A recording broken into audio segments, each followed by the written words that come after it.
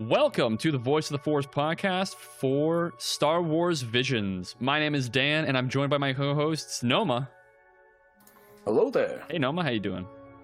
Not too bad. Ready to dive back into the, slight anime Star Wars obsession that we have. Yeah, we're on a roll right now. This is episode 4. Tiny gigantic amount. And Ed. Yo. How you doing, man? Swell.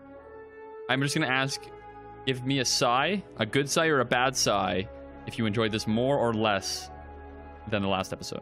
Oh, don't ask loaded questions like that. Okay, next part. You're not getting a sigh at all. Okay. I enjoyed this episode. Hey, that has there we nothing go. to do with the previous one. Nice. Mm-hmm. All right, Ed, can you let the listeners know what episode of Star Wars Visions we are covering today? Today we are covering the Vision short, The Village Bride. I'm going to talk about what happened in the episode, what we liked, what we didn't like, things that we noticed, Easter eggs from canon and non-canon things like the expanded universe, if there's anything that we can draw parallels to from there.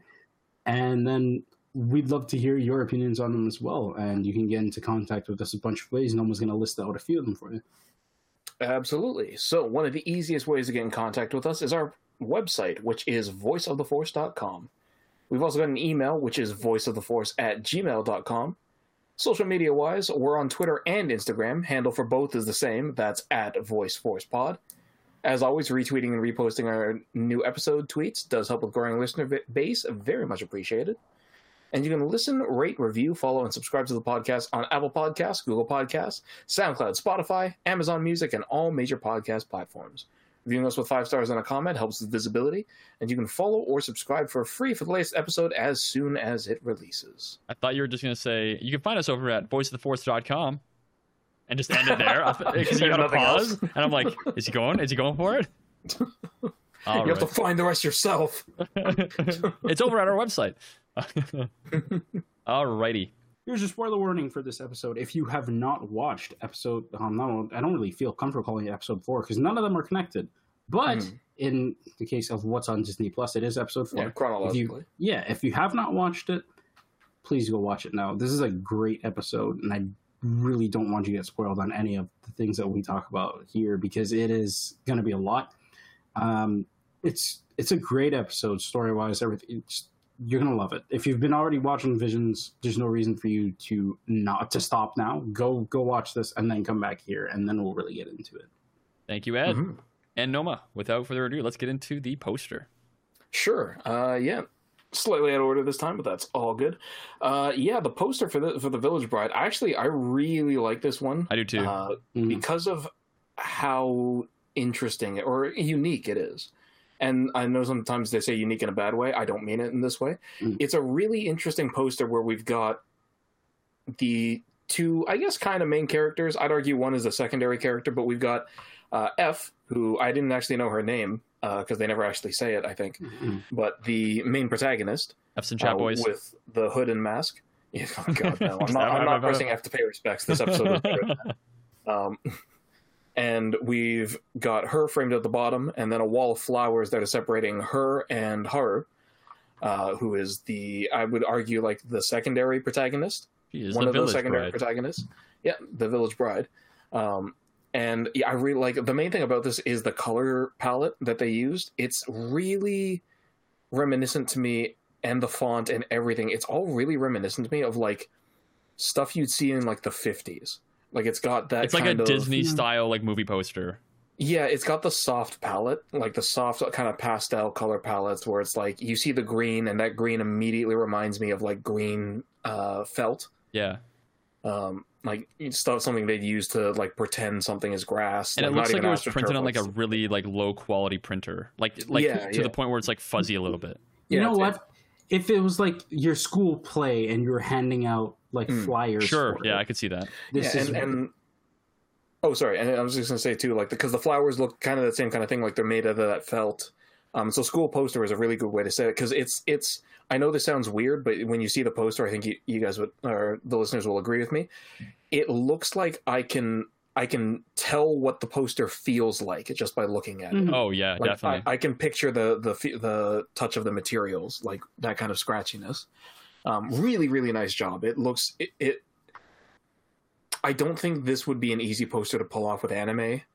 What's the word I'm looking for? With anime designs, because it clashes so much. Where it's like Eastern animation and 50s design from America, but it works really well. Like I think this poster looks really, really good. I would honestly say it's my favorite poster so far. Nice. The thing I would say here is the other thing that really pops is the words, because they're not textured.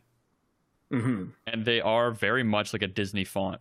Like if you're like Enchanted or Enchantress or something, whatever it's called. Or even older, like I would say like Little Mermaid, like 90s, 80s Disney stuff. Yeah, but like it's like that weird like you've recognized the font before. Yeah.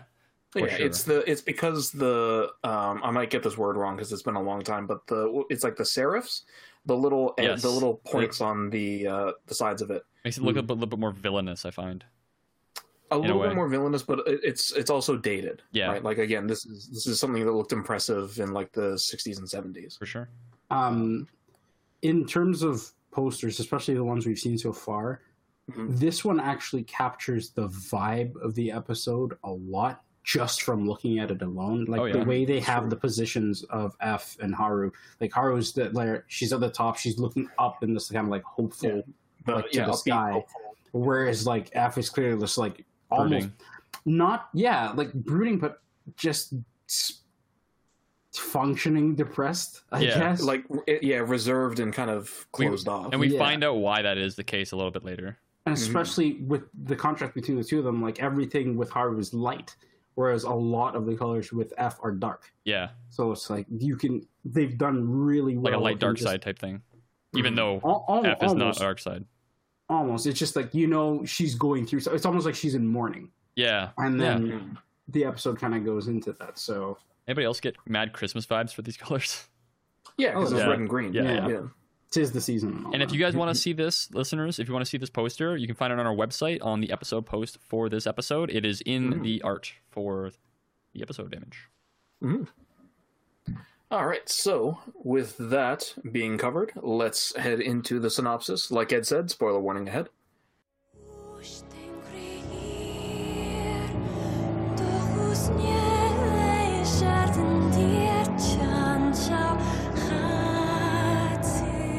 The episode opens on this planet, this very, very beautiful planet, where we've got this old man.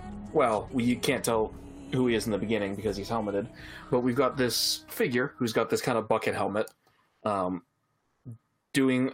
at first I thought that it was a lightsaber that was turning into like a sonic screwdriver, because it has this weird like extending thing, but it's just a device that he has, like surveying equipment.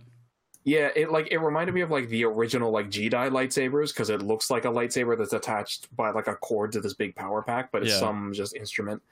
And it's him and it's F just kind of having this little talk about like, look, isn't nature beautiful? And F's like, I don't care. And he's like, yeah, I know. And they kind of just, like, I'm trying here, girl. I'm trying. Yeah, right. And then they see this guy walking up the road, and he's carrying this giant like contraption that's holding this girl on it.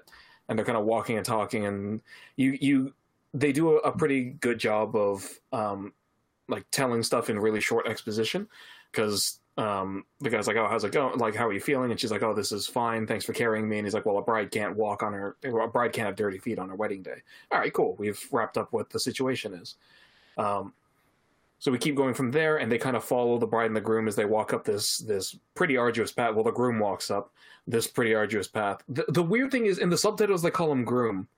And then as we learn, that's not the case. No. At all. No, it is. No, he is groom. Well, sorry, he is, but there's like other stuff on top of it.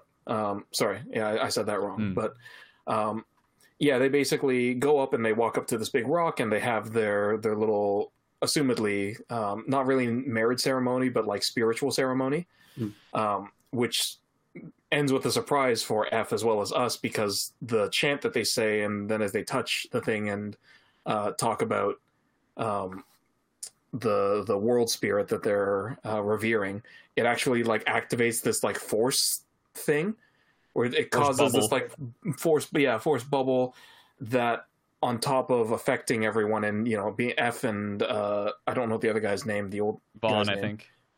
Is it? Sorry, there's two different names here. There's Vaughn and Valko. so I'm not sure. Maybe they switched it for localization. Yeah, I have no idea. But anyways, as the bubble expands, they not only can F see this, but there's this like forced premonition where a bunch of the scenery falls away in front of them, and then this voice tells them that their ancestors walk with kind of like the spirit of this planet. And F and Vaughn or Valco have a little bit of a talk, kind of being like, "Oh, look, the force is active on this planet." And F's like, "Oh yeah," and like I understand why you brought me here. And Vaughn's like, "Yeah, because someone you knew had a connection with this planet." And she's like, "Yeah, my master." And from there, we kind of cut to Haru, and I think the other guy's name is Asu. Yeah, and they're doing their like marriage, their actual marriage feast, and they're doing all this stuff. And F and Valco are there as guests, and they overhear from this that it's no one's really happy at this marriage ceremony, and they kind of learn that the reason why is after the Separatists left, some bandit leader came down and reactivated all the Separatist droids, and now they're ruling over the planet. You forgot to mention the guy that explains this is he's like drunk. He's like, my cabbages, that kind of guy. Yeah, it's just so I didn't think it mattered. It's just some dude. It's literally just some dude who's like pouring them drinks, and then he's like drunk. He's like Vaughn's like exposition device. Yeah, Valco's like, give me exposition, and the man's like, I can do that, and then explains the whole thing. Yeah, I thought it was funny. He reminded me of the my cabbages guy from Avatar. A little bit, because his wife comes by and is like, "What are you doing? This is a ceremony. Like, we're supposed to be happy." He reminded me more of the Whiskey Peak sword. Not the Whiskey Peak. The Rogue Town. Oh, Log Town, yeah. Yeah, the Rogue Town or Log Town or whatever. Yeah. But the Rogue Town sword seller. Yeah, the swordsmith. Yeah, who gets bossed around by his wife and then gives. That's Zoro, true. Yeah, I forgot about that. Yubashiri, yeah. Yubashiri? I can't remember. Yubashiri, yeah. Snow Chaser, but yeah. So basically, we learned from that this very imperial looking bandit leader, I'm saying in quotes, came down, reactivated all the droids, ruling the planet with an iron fist, wanted to take the village chief hostage. Grandpa. And yeah, well, he is a grandpa. He's a grandpa, yeah, that's fair. Actually, he's just a father, I think. But whatever. I think so. He's old, though. He's an old man. Yeah, he's this old dude. He wanted to take the village chief hostage so that he could do whatever he wanted. The daughter offered herself instead, so she's going to go with him in the morning. And at this point, I was like, okay, so this is where the classic save the what's it called? Princess. Save the princess on her wedding night. Well, save this is actually after it, but yeah, exactly. Yeah, I'll save the cheerleader. Excuse you. I was saying, it applies everywhere. Yeah. But so they have that whole conversation, and then the Haru's sister is like, "I'm not gonna let you go through with this. We're gonna fight them somehow with." We'll talk about this later. With not even close to the means that we'd need to actually fight them, we'll do this. Well, you can't stop us, and they leave. And at this point for me, I'll talk about this more on my own thing, but it was like it was just this question of this ticking time bomb. But Valco is basically like, I guess they're gonna all go fight them. Doesn't that suck, F? And I was like, yeah, I don't care. And it's just like, all right. Yeah, so then we cut to another kind of scene later on where it's F on her own in the middle of this forest, and she's using the Force to kind of like train with this stone. And so we're like, oh, she's a Jedi? Yeah, of course she was. And I can't remember if it's here. I think it's later where she has the vision. Yeah, after this, I think. But, because this whole time it's like, okay, clearly she's a Jedi. Why isn't she helping with people? And then Haru is like, oh my god, you're one with the planet as well? And Haru's like, no. Or sorry, F is like, no, this is something completely different. Well, it's something similar, but it's not. Yeah, it's the Force, but you call it something different. Yeah, you call it the will of the planet. And Haru's like, oh, I wish I was as trained in it as you. And F's like, why are you... They basically have a heart-to-heart where F's like, why are you doing this? And Haru's like, well, this is the only way I can save everybody, by sacrificing myself valiantly, like a good daughter. I was going to say damsel in distress, but yeah, just like good generic secondary character that needs to be rescued by the hero is basically it. And F's like, yeah, okay. And then from there, we get the flashback to her past, where we kind of see that she was injured heavily somewhere. and the flashback basically shows us is that her master and all of her friends were just massacred by somebody who wielded a lightsaber. At first, I thought it was they all got massacred by Grievous, because you see a lightsaber ignite and it looks like it's green, and I was like, oh, so. But then later we get a hint that it might have been Dooku or Vader, and so basically it cuts to the next day, and Haru's about to give herself up to the guy who really looks like an Imperial officer, but he's just a war leader, and his two rando aliens. I think it was a Twi'lek and an Aqualish. It was one of the guys with like the little like squiggly things with the big bulgy eyes. Yeah, Aqualish. Like it wasn't an Aqualish. It was like I don't know, like their bottom part of their face. It was like really small. It was like tapered in, and it has like little like tiny like tendril things, and then his eyes are like massive black eyes. A weird looking Moncala. Probably. Yeah, I can't remember what it was, but we've seen it before. Okay, yeah, it was something, but I wasn't really paying attention. And it wasn't like the other one. Yeah, and so like they have their meeting, and the guy who I was like, there's a 90% chance he talks like, oh yes, welcome, and he talks exactly like that kind of like androgynous evil guy, and I was like, yeah, that's exactly what it looked like he'd sound like. And he has this whole like, oh, I see, but I can't be too cautious because look, I captured the 5 people who were going to take down my droid army, and they're one thermal detonator they brought to take out the whole army. Yeah. I mean, it would have done well if they could get it on the ship.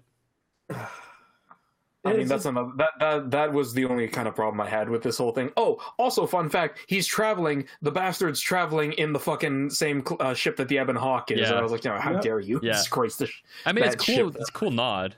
It was a nice Easter egg, but I was like, how dare you? And it makes sense as like so much better than you. Right after the Clone Wars would make sense because like Ebon Hawk is very old.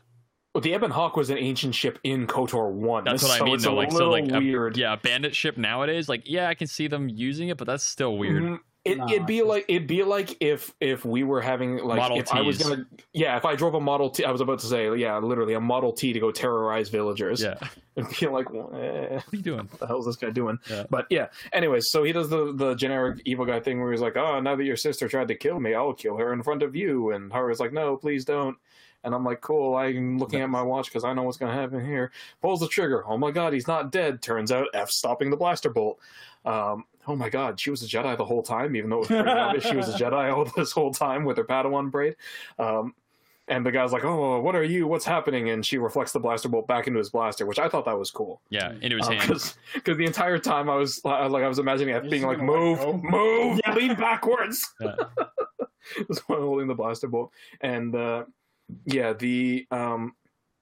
droids are going to start to attack her, but then they start getting sniped, and it turns out Valko is on the ledge sniping them, and then he does the most convenient thing I've ever seen. I was like, you know what, fine, but this is too much, where he throws his helmet down, and as soon as he threw the helmet, I was like, it's an explosive. So like he throws it at the battle droids, and they're like, like watching his helmet roll towards them. He's throwing something. What's coming down at it? Yeah, and it just happens to land because it's not an explosive, it's a thruster, and it's like thruster comes out the bottom of the helmet, and it flies into the not Ebon Hawk, and then explodes, destroys the ship. Just somehow this one helmet that he's been wearing destroys the ship, and I guess it had the droid signal on it somehow because it knocks out all the battle droids. Yeah.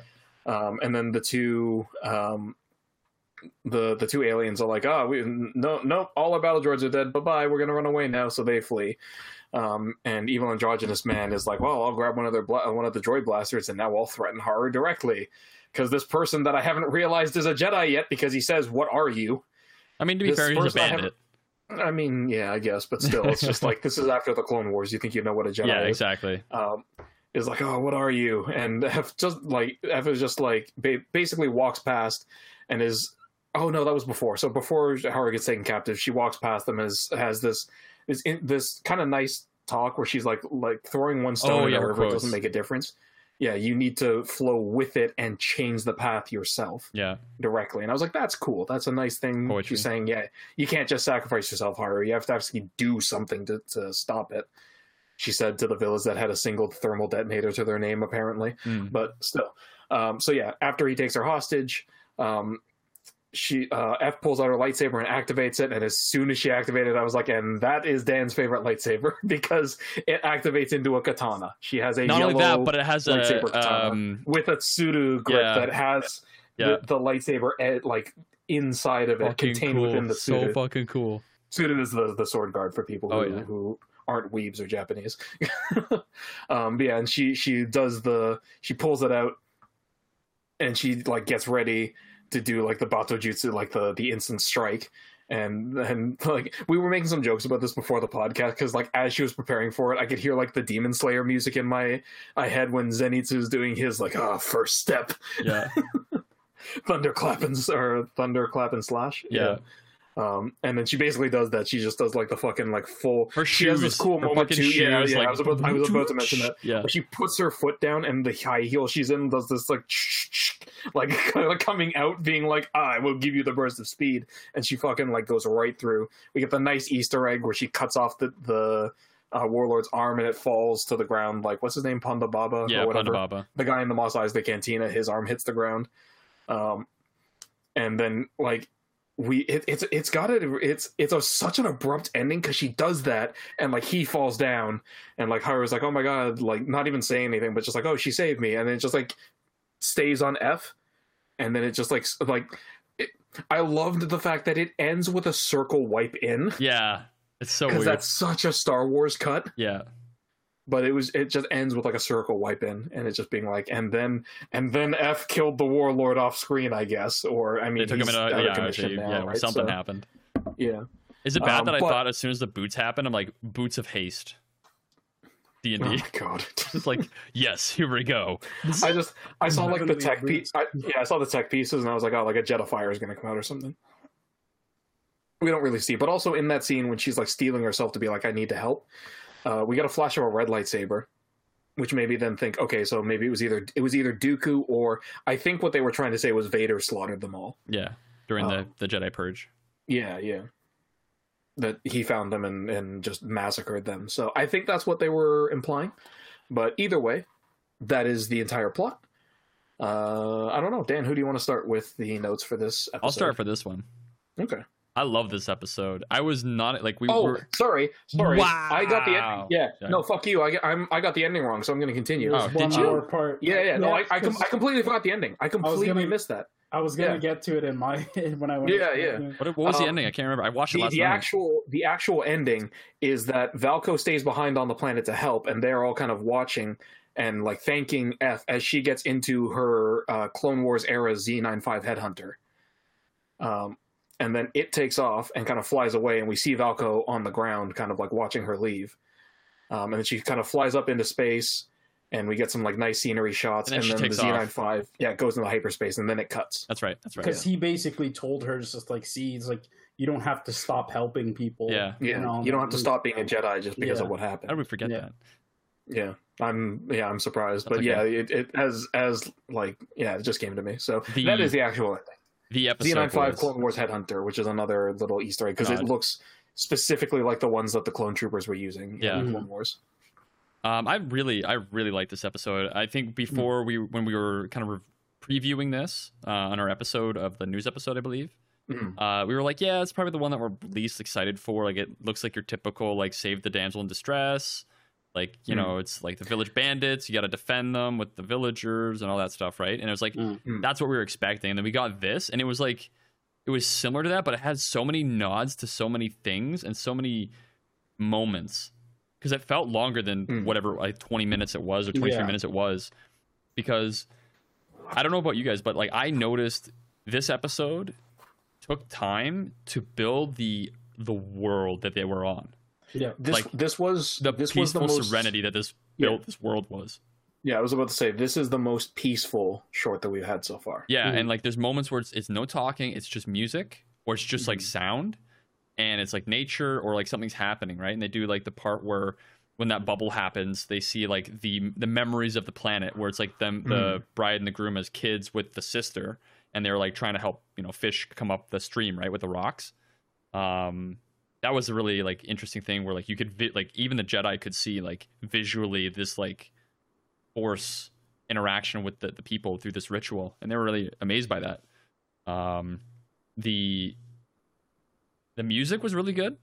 I found the story was quite good too, in terms of, you know, what we've gotten so far. I feel like this one's probably the most in depth, I would say, like story wise and plot wise. We had a most. I think I bought in a bit more to this one than most other ones.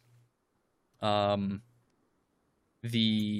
nod to the Ebon Hawk was one of the points I was going to bring up. It was really fun. I really enjoyed that little nod, and the what's his name, Valko or Vaughn. He had the helmet on, and like in like, correct me if I'm wrong, but in Agent Japan they had like these like straw hats that you could put over top of your head that were like, oh, the basket helmet. Yeah, I didn't even think about that. That's what that was. I hate that thing. Yeah, it looks stupid, but like I remember Yeah. it because of in One Piece, Trafalgar Law wears it in Wano, and like on his hands it says like death, and you're like, who are you trying to kid, man? It's clearly still law. Yeah. But yeah, so he wears like you're a basket helmet, and that's what that it kind of is like basket helmet to kind of, I guess, take your identity, like keep yourself anonymous to people around you. Yeah. But even though he like takes it off all the time, like he Yeah. presses a button and it goes like, shh, and like comes up. Yeah, and usually that helmet's also, and it kind of makes sense for Valko's character now that I think about it, because that thing's usually actually reserved for monks. Yeah, that's true. Because it's supposed to be being humble. You can't see your face or anything like that. Right. You see that with the staff usually. Okay. But yeah, and well, it makes sense too because he's the wise advice giver this episode. So exactly, follow suit with that. I found it weird. I thought he was a Jedi. Maybe he isn't. So did I. I guess he was just friends with a Jedi. Yeah, he uses a rifle, which is interesting. So maybe like what I'm assuming happened is her master died. She didn't know where to go, but she knew this guy on this planet. So he either brought her here, or they met somewhere, and he brought her here, or she met him here. He's the more peaceful Saw Gerrera to her Jin. Yes, sure, yeah, for sure. Some other points. Number one waifu, boys, from this series so far. Holy shit. Her aesthetic is so cool. I love it. It's like cyberpunk Star Wars. And like Dan the mask is not biased by the fact that she has the lightsaber that he loves. Well, that just solidified it, man. Like her design is so cool. I loved it. Like, and her haircut was like just it kind of worked with her aesthetic, right? And like the hood that she wore with the blue and the red and the black, it just looks so sleek. I loved it. I definitely agree with you. Like the only thing I have, she looks a little bit too much like she's trying to pretend to be a Sith acolyte. Sure, I could see that. It's a bit too much black, but in terms of everything else you're saying, yeah, character design amazing, costume great. I love the mask. Character design was awesome. I loved how the first time I saw that mask, I was like, that is hiding a physical imperfection that is so slight you wouldn't notice if she wasn't wearing it. And then she took it off, and there's a little scar. And she's got a little her lip scar. Yeah. And I was like, yeah, I know how these work. I've learned from Char. Yeah, right. The thing that I loved about it too was like, you can kind of buy into like the way she looks, because she would want to, as a fleeing Padawan, to hide from the Empire, I guess, right? Yeah. And to do that, you don't want to look like a Padawan. You don't want to dress like a Padawan. So you dress in blacks and reds and blues. Like, it's definitely not the aesthetic of a Jedi monk, right? Yeah, and you'll keep the Padawan braid until you have your moment of resolve on a cliffside. Yes, by yourself. Where you decide that I'm going to keep helping people and still be a Jedi. But I honestly, I like that moment. And that's a trope in anime, though. In I think in Japanese cinema, maybe, where it's like the girl has longer hair. It's like Sakura in Naruto, where she cuts her hair short. To become it's the resolve thing. I don't think it's a good trope, because like you don't really need to change your appearance, but I guess it stands out, right? I guess is the main thing. Okay, I'm half talking out of my ass here because I'm going to be drawing some assumptions together, but I know that there were things in old Japan where it was like it kind of similar in the West. I think around those times, like the 14 to 1700s, where it was like long hair was a womanly trait, right? Outside of certain other cultures, so cutting it short was that significant moment where it's showing that I'm not going to just go by what I'm not fucking to around. Yeah. That's kind of implied with. I mean, that's implied in the Mulan thing, and then it's actually, it's not really an Asian movie. Yeah. I mean, it is, but it isn't. Yeah. But yeah, you're with the Naruto thing too. Kind of a thing that they hint at a little bit. I don't know with that one. But yeah, like I might not be completely right with that. That's just what I took away from it. Yeah, and if anybody is listening that has any more insight to this, please let us know, because we're definitely wanting to learn more.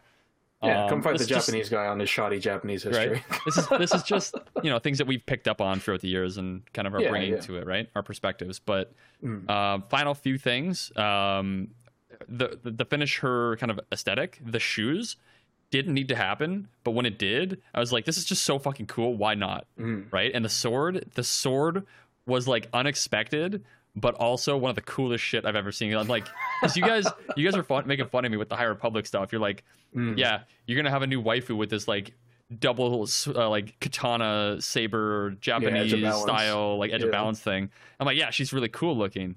And then we got this, and I'm like, this beats it. This one's better. This beats it. I don't care if it's not canon. This one beats it. But like the cool like ring around like the handguard part was an interesting little take. Really nice visual. They put a lot of thought into that sword. It was really cool. But let's be honest. Would you not, if you were someone who was doing that as well? It's like, this is my one shot to do something with Star Wars. Here's my main character's lightsaber. It's going to look fucking amazing. Oh, yes, definitely. I would How expect much time less. did you spend crafting your lightsaber in Fallen Order, where you're just like, this one has to go? Like, if you did that, this one clashes ever so slightly with Hope and Despair. I'm going to tell you guys right now, I cannot wait for SWTOR to bring out a katana saber, because I am buying that shit for all my characters. They would just print money in them. They will take my bank account and just do direct withdrawals. What was the last thing? With the droids, I watched it in English, and they are done by Matthew Wood, the guy who does the voices for all the droids in all the movies and all the shows. So like you get the part where like he throws the helmet, they're like, something's falling at us. Ooh, and it comes down. They're like, what is it? I don't know. And they're like, and then it like explodes. This is like, what the hell is going on? It's perfect. Even for battle droids, these battle droids had been hit on the head with the stupid sticks. I mean, all of them do. In Bad Batch they did this too. They're like, "Oh, something's flying at us." Yeah, the droid computer it was deteriorating. But here's my thing. In most of those cases, the droids actually fire a goddamn shot. Yeah, that's true. I mean, they did fire shots at him before. Bullet. Yeah, they fired at him. Yeah, not the thing they flying didn't fire at them. a single. They didn't even react. Yeah, at all. So I thought it was a nice touch to have Matthew Wood back to do that. Yeah. And let me just go through the last thing for the voice actors and seiyus, and then I'll give you guys the floor here. So Japanese ones, hold on to your seat here, because we have quite a few. Asami Seto as F, Takaya Kamikawa as Vaughn, Megumi Han as Haru, Yuma Uchida as Asu, Maria Issei as Saku, Yoshimitsu Shimoyama as Izuma, Kosuke Echigoya is the village chief. There's like 6 in a row here. Let's see how good my Japanese pronunciation is, boys. Takayuki Nakatsukasa, Yuki Ominami, Yusuke Sasaki, Manami Hanawa, and Sayuri Sadaoka as the Mivai villagers. Why do they have villagers? I don't understand. I also just realized something, Dan. Why don't you just get me to do this part? I was thinking about this earlier, but it's good practice for me. That's why I'm doing it. That's fair enough. I gotta get used to it. Ruka Shoji and Mayumi Tsukishima and Yuki Shin as Saku's friends. Okay, not quite as good that time. Thank you. Fuck. Takaki Torashima, Akihiro Tajima as Izuma's associates, and Masaya Fukunishi and Saya Hirose, Joichiro Yoshida as the Jedi. As Jedi? Yeah. In the flashback. Yeah. And in English, we have Karen Fukuhara as F. Go for it. What are you gonna give me? I was just gonna say, like, yeah, 7 out of 10. That's it. I'm mid. I'm pretty mid, as the boys say. There's a couple. Should I just use this to just dunk on Dan at this point? Go for it. No. Okay. I'll be humble. Okay. In English, we have Karen Fukuhara as F, Kari Hiroyuki Tagawa as Valko, Nicole Sakura as Haru, Christopher Sean, and you'll know his name from Star Wars Resistance as Kaz. Is it Kaz? So he played Asu. You would know better than us. Yeah, I couldn't remember his name for a second. Stephanie Shea as Saku and the Villager, Andrew Kishino as Izuma, Neil Kaplan. I recognize that name from somewhere. It might be old anime name dubbing. Neil Kaplan as Guard Villager, J.P. Karliak as a guard, Joe Ochman as Village Chief Villager, Matthew Wood as the battle droids and villagers, Michael Sinter-Nicholas as villagers, Eva Kaminsky as Jedi villager, Adam Seitz as a Jedi villager, and Patrick Seitz as a Jedi villager. Patrick Seitz, as we talked about earlier, was the guy, or no, we didn't. We talked about before the podcast. He's the guy who does the voice for Frankie in the English dub of One Piece. And his brother, Adam Seitz, I guess, is in this as well. Nice. Are you just looking up the name? Yeah, I was curious if I'd heard like what I know Neil Kaplan from as well. Oh, he plays... Oh, he's Tychus. He plays Genryusai Yamamoto from Bleach. Oh, okay. I was going to say man. he's Tychus Finley in StarCraft 2. Holy shit, he plays Skadge in SWTOR. He plays fucking Skadge. Ugh. Well, Neil Kaplan, I respect you as a voice actor. I am so sorry you had to play one of the most disgusting characters to ever walk out of an RPG. I wish you could shoot him. You mean Skadge, right? Yeah. Skadge is just walking garbage. Yeah, but that's all the speaking voice of the actors. opposite of walking. Yeah, speaking of the opposite of walking garbage, though, Kinema Citrus. Yeah, Kinema Citrus is the company who did this. Yeah, so Kinema Citrus is the studio who did this. So surprisingly, it just happens to be this way. I haven't seen any of the shows that they've ever done. I will say their art style is great. This episode is fucking beautiful. And the sound design is great too. Yeah, it stood out to me. It's just overall, it's just really good. But yeah, some of the things that they've done, I'm sure our viewers would have heard of. Show that is slightly popular called Made in Abyss. I've never seen it, but I've heard good things about it. Well, I've heard things about it. Black Bullet, Codebreaker, Barakamon, and then a very small one. It only picked up a tiny, gigantic, big attraction called Rising of the Shield Hero, which I also haven't watched, but I've heard good things about. It's very good.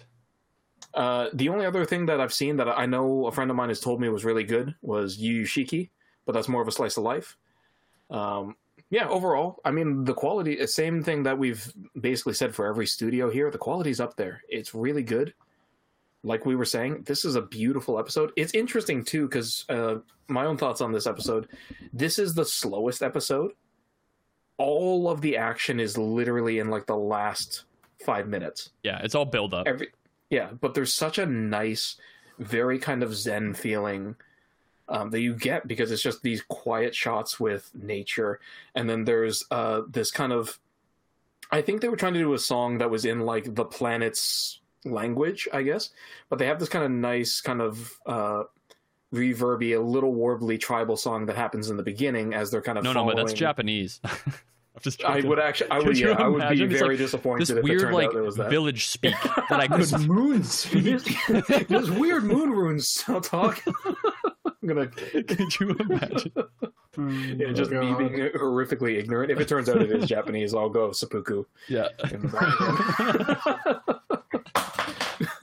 But my first first thought when I was listening to the song was it was very reminiscent of Nier Automata's soundtrack. I was gonna bring up Nier and very Made in Abyss. If you've not seen Made in Abyss, their soundtrack is very much like this as well. Where it's this atmospheric. It's a very like I love Nier's Automata soundtrack, but it's usually this very somber, very like strong female voice that is simultaneously giving this really nice... It's hard to describe the music, but it gives you notes of hope and despair at the same time. Like, it feels really uplifting and really kind of melancholic and sad. Yeah. It's this beautiful kind of thing that they do. And it fits so well with the landscape shots that we see. And just kind of feeling... It helps you kind of feel like you can understand how F and Haru and Asu are feeling on the planet, right? This kind of like nice self-reflection with this kind of sad tinge for both groups, even though they're in different situations. Sorry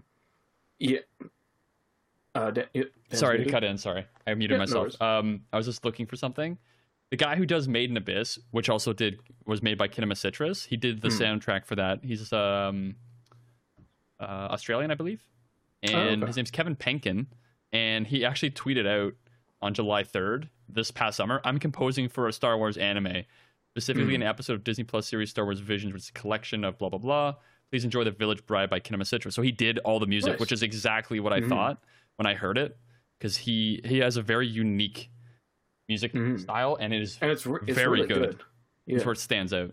It's really, and kind of what you were saying, it's what really elevates this from being just like a boring, slow pan to like a nice, because it basically takes it, for me, at least in my my point of view, it takes it from being just kind of like a generic anime series of tropes, background shots, and just like a series of shots. It elevates it to the same reverence that I have for in Ghost in the Shell, original Ghost in the Shell. There is a montage of just shots of the city of Tokyo. Oh, I see what you mean. And how decrepit and dilapidated it looks like, and the music. It sets the atmosphere. Exactly. The music makes it take on a character of its own. Yeah, music can transform everything. Yeah, in The Village Bride, it turns it into this nice kind of reflective, hopeful, despondent self-reflection, as opposed to in Ghost in the Shell, it's just this crushing reminder of how just oppressive and kind of crushing and soulless, and how much culture has died in Tokyo to bring civilization to the point that it's at currently. Yeah. And just how downtrodden those areas are. And I love both of these for it. I will, in all fairness, I like the Ghost in the Shell one a little bit more. That's internal bias. Well, that's a movie versus, yeah. Yeah, exactly. It's a movie versus, it's a much longer shot. It's much longer than a short. It's a movie, not a short.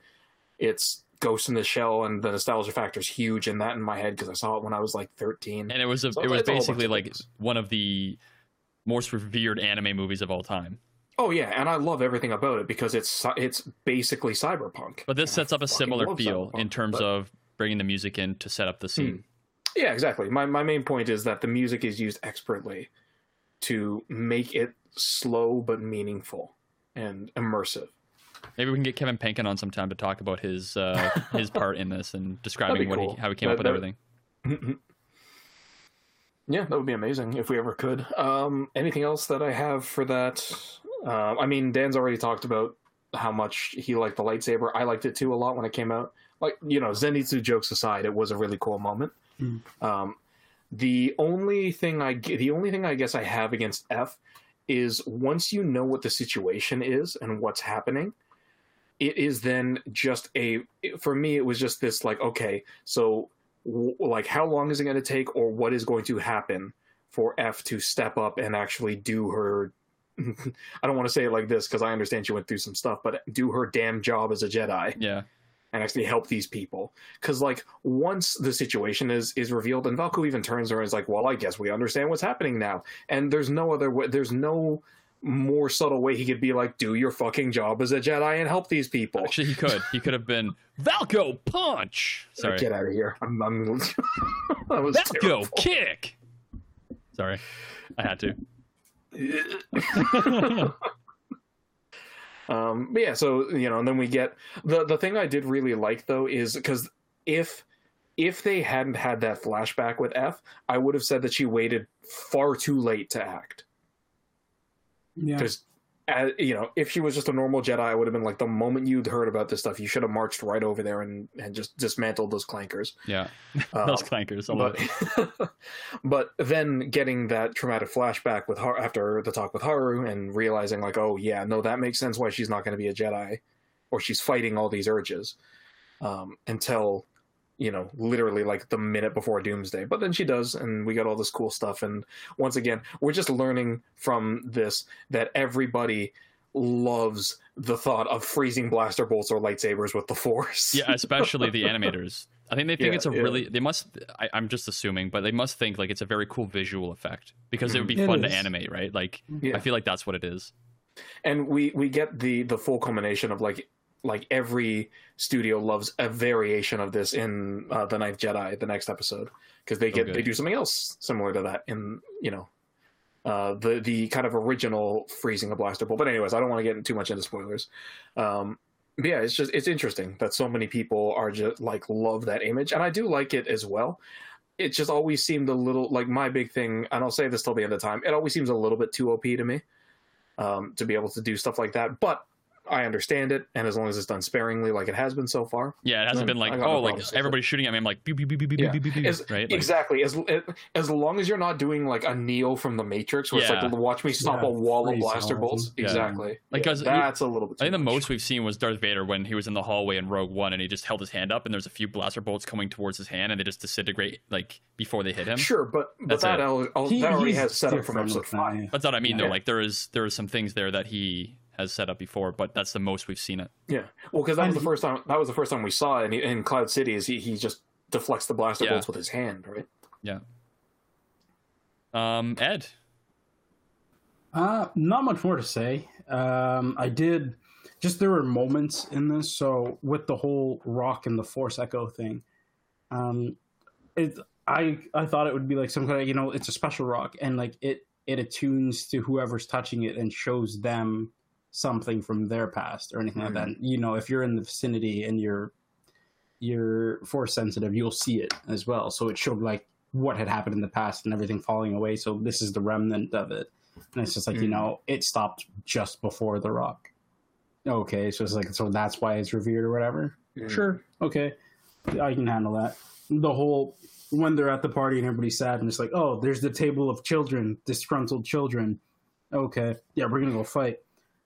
It's going to go badly. I didn't expect it to be as pitiful as it was. I expected them to, to come out and have some sort of a single minor W against one battle droid. Yeah, or something, right? Like maybe each one of them take one down. Yeah. I did expect them to show something of that, but when they just went forward, it's like, oh yeah, thermal death. I was like, oh.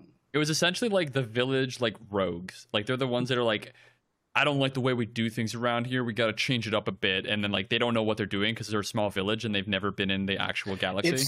It reminded me, except they play it off in the example I'm about to say as it being a good thing that they're so stupid. But it reminded me of whoever the dude that Yue was going to marry in Avatar: The Last Airbender season 1 was. The guy who it starts with an H, I think, but like the idiot young Water Tribe guys who aren't wearing correct Fire Nation armor. And then try to ambush Zhao, and then Zhao just throws him off the ship without even turning around. Yeah, it reminded me of that, except you're supposed to root for these characters instead of the Avatar one. You're just like, you guys are idiots. Yeah. Yeah. This will end poorly. How poorly will it end? Oh, the poorest. Yeah, and I think it set up F in that scene very well. As like, she has no choice but to act unless this girl's gonna die. It's the crisis that it's like, well, this is the last choice that you can make before you just abandon Jedi. Giving them as many chances as possible to do this themselves, but they fucked up, so she's gotta. I wouldn't say that. I mean, she tried to let them sort it out themselves, and it didn't work. So she's in there. Yeah. She reminds me more of the Simpsons, the Flanders Dads meme.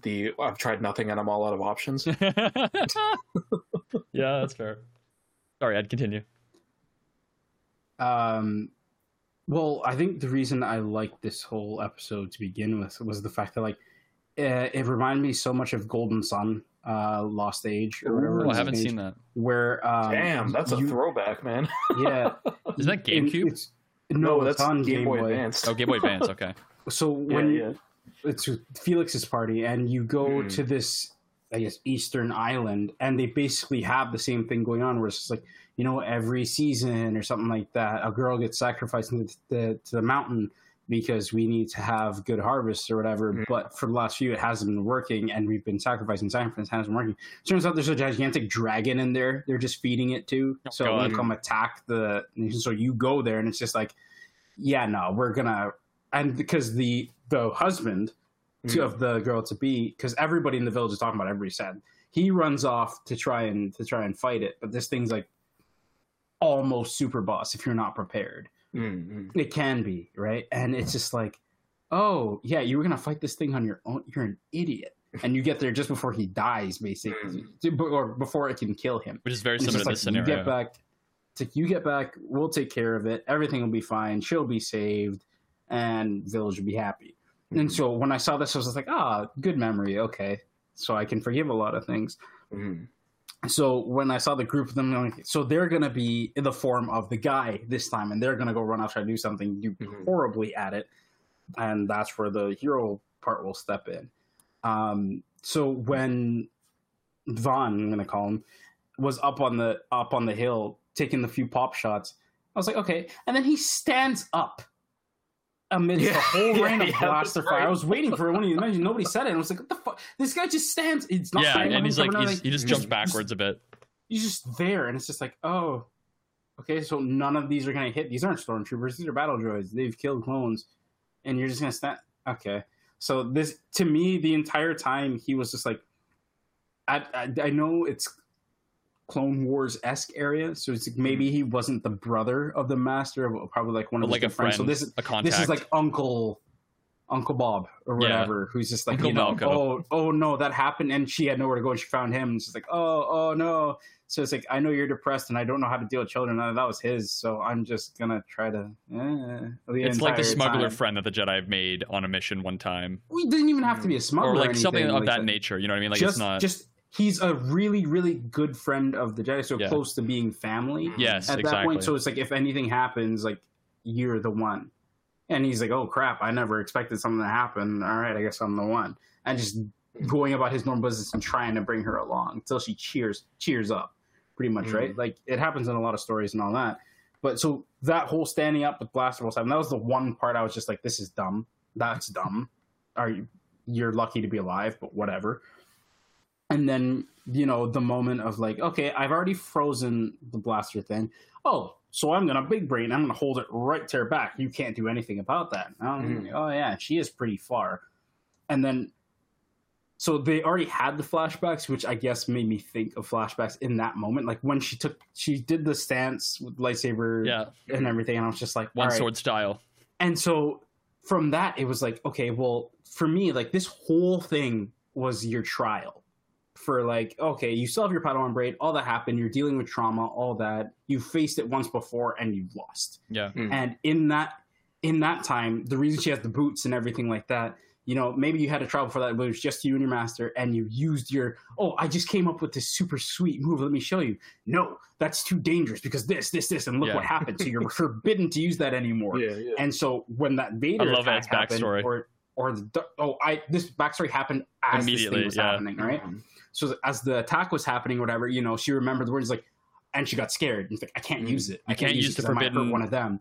And then something happened, right? So now it's just like, and she had the boots and everything like that, but she didn't choose to unlock or take off the limiter, as it were, right? Well, it's the jokes we were making beforehand. Yeah, it was before the podcast we were making jokes, but I'm sorry, Master, I have to go all out just this once. Yeah. And that's where it came out. It's just like, and it was just like, okay, it was just like, and as he was talking within it, because she was already in the pose, right?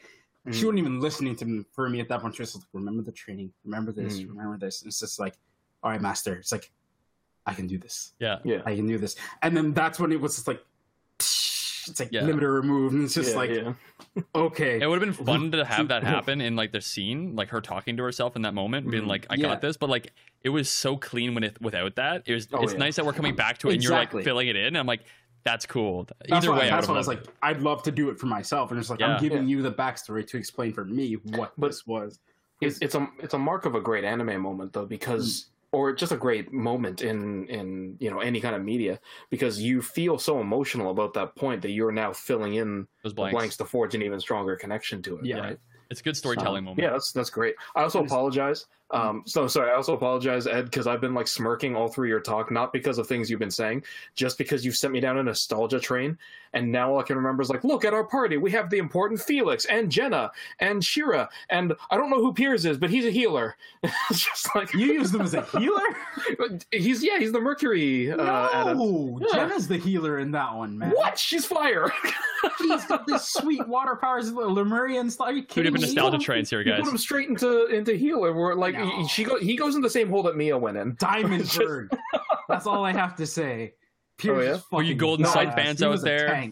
Yeah, for all 1.5 of you Golden Sun fans that still exist. Yeah. No, it's all about turning Jenna into a ninja. Oh, no, wait, I think I turned.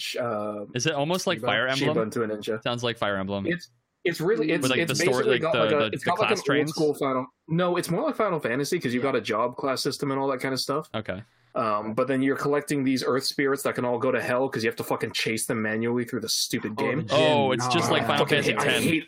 I hate Jinn hunting.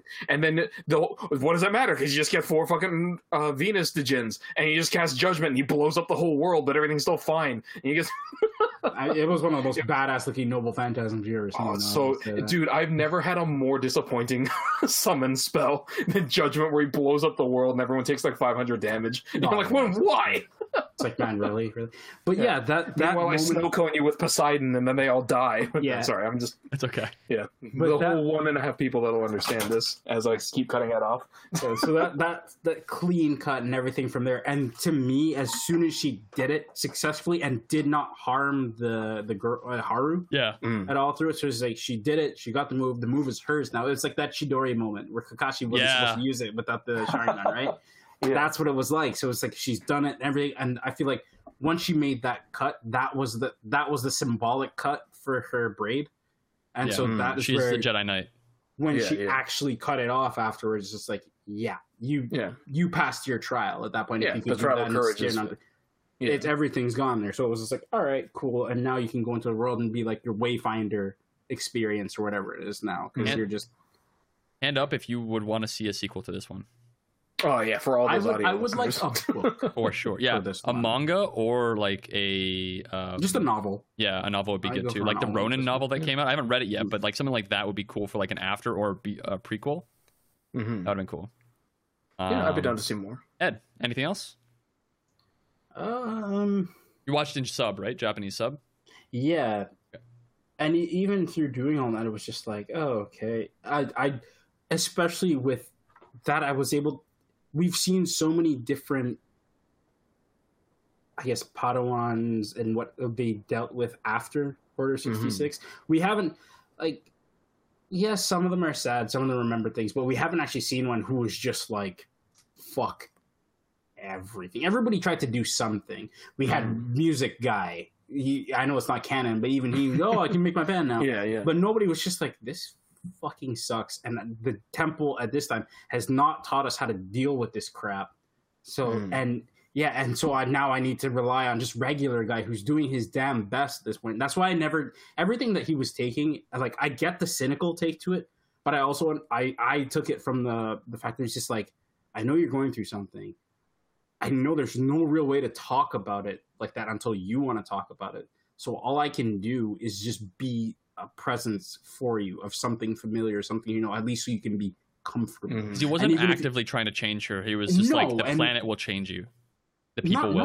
Not even that. It's just like, I just want to take you somewhere peaceful. Somewhere where you don't have to worry about anything, and you can grieve as much as you want. I will be there. You can snap. You can just be short, whatever it is. And it's just like, you'll open up when you're ready to open up. And if you don't want to open up, you'll deal with whatever you have to deal with through this time here. He's trying, safe place. He's trying to nudge her down the right path, but not force her. Yeah, to make exactly. It's just like, I'm gonna say things, and where they're coming from, but like, I'm not saying go do it. Like, I won't judge you if you don't do anything. Right. At that point, at least not like outright. But yeah. There was a point in the episode where she says, like, I see what you're trying to do.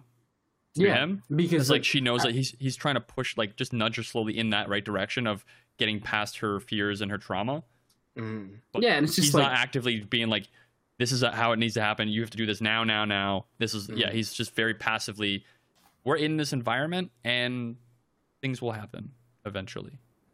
And like, from her perspective, I understand the same. She was like, I know what you're trying to do, and I get it. Just let it happen. Just time. Just just let.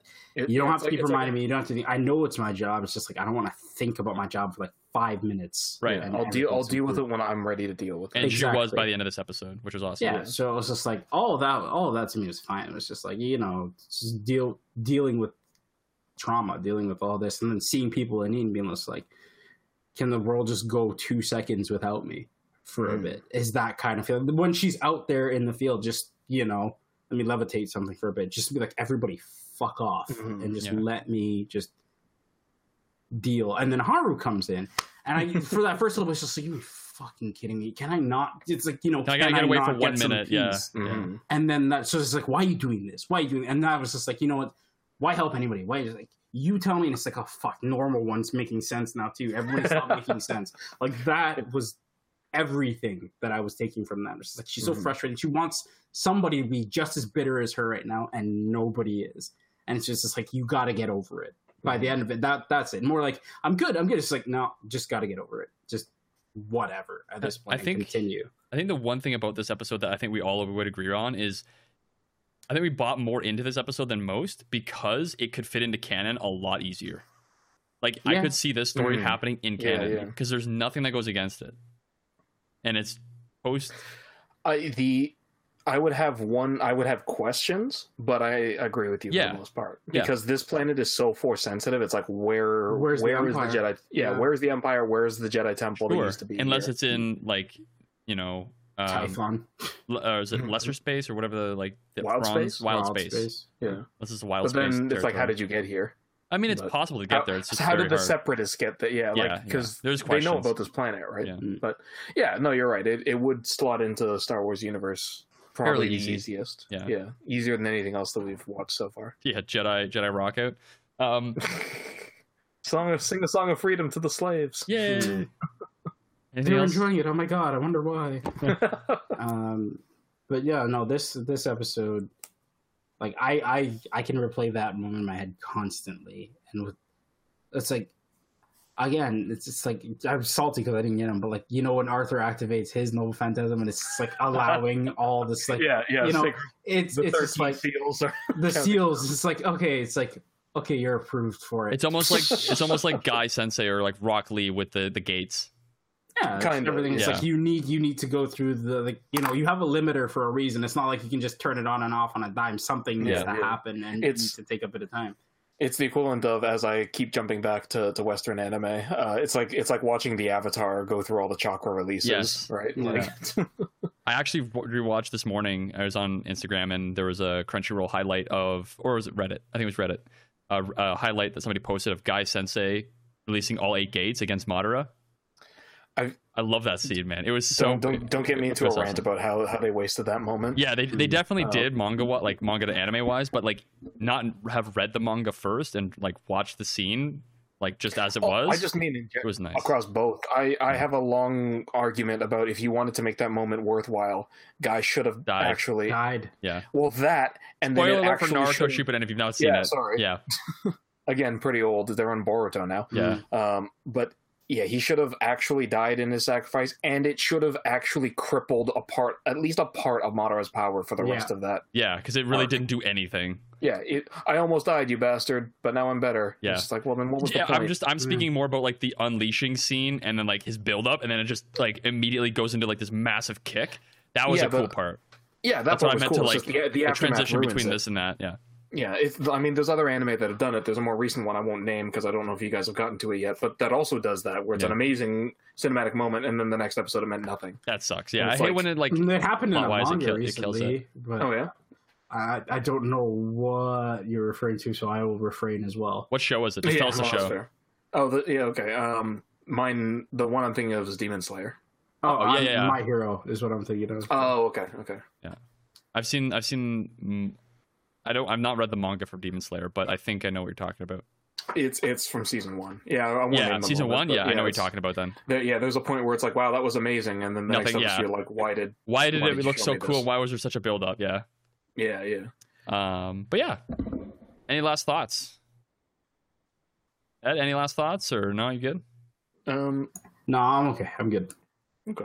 Yeah, the only other thing that I have for a thought. I also have something from last episode that I completely forgot to say. But from this episode, it's the same kind of thing that you mentioned earlier, where it was like, yeah, when we did our thoughts and hypotheses for these episodes, I thought I wasn't going to like this episode at all. We all were on that boat. Times. Yeah, they did a great job. They blew our expectations out of the water, for sure. Yeah, 100%. They took a well-used trope and kind of made it fresh and gave it a new dressing, and it makes me excited now to watch. I think it's Akakiri or Akakiri. Oh boy, yeah. I think you'll both like that. That was because that was the other one where it was like, I've already seen this. That was it was almost the exact same plot, right? Yeah, you guys will like the Akakiri one a lot. Okay. But yeah, that does it for this episode, and we're gonna head into the outro to see how you guys can contact us and let us know what your thoughts are and how wrong our thoughts were, or what you agreed with us for on this episode of Star Wars Visions.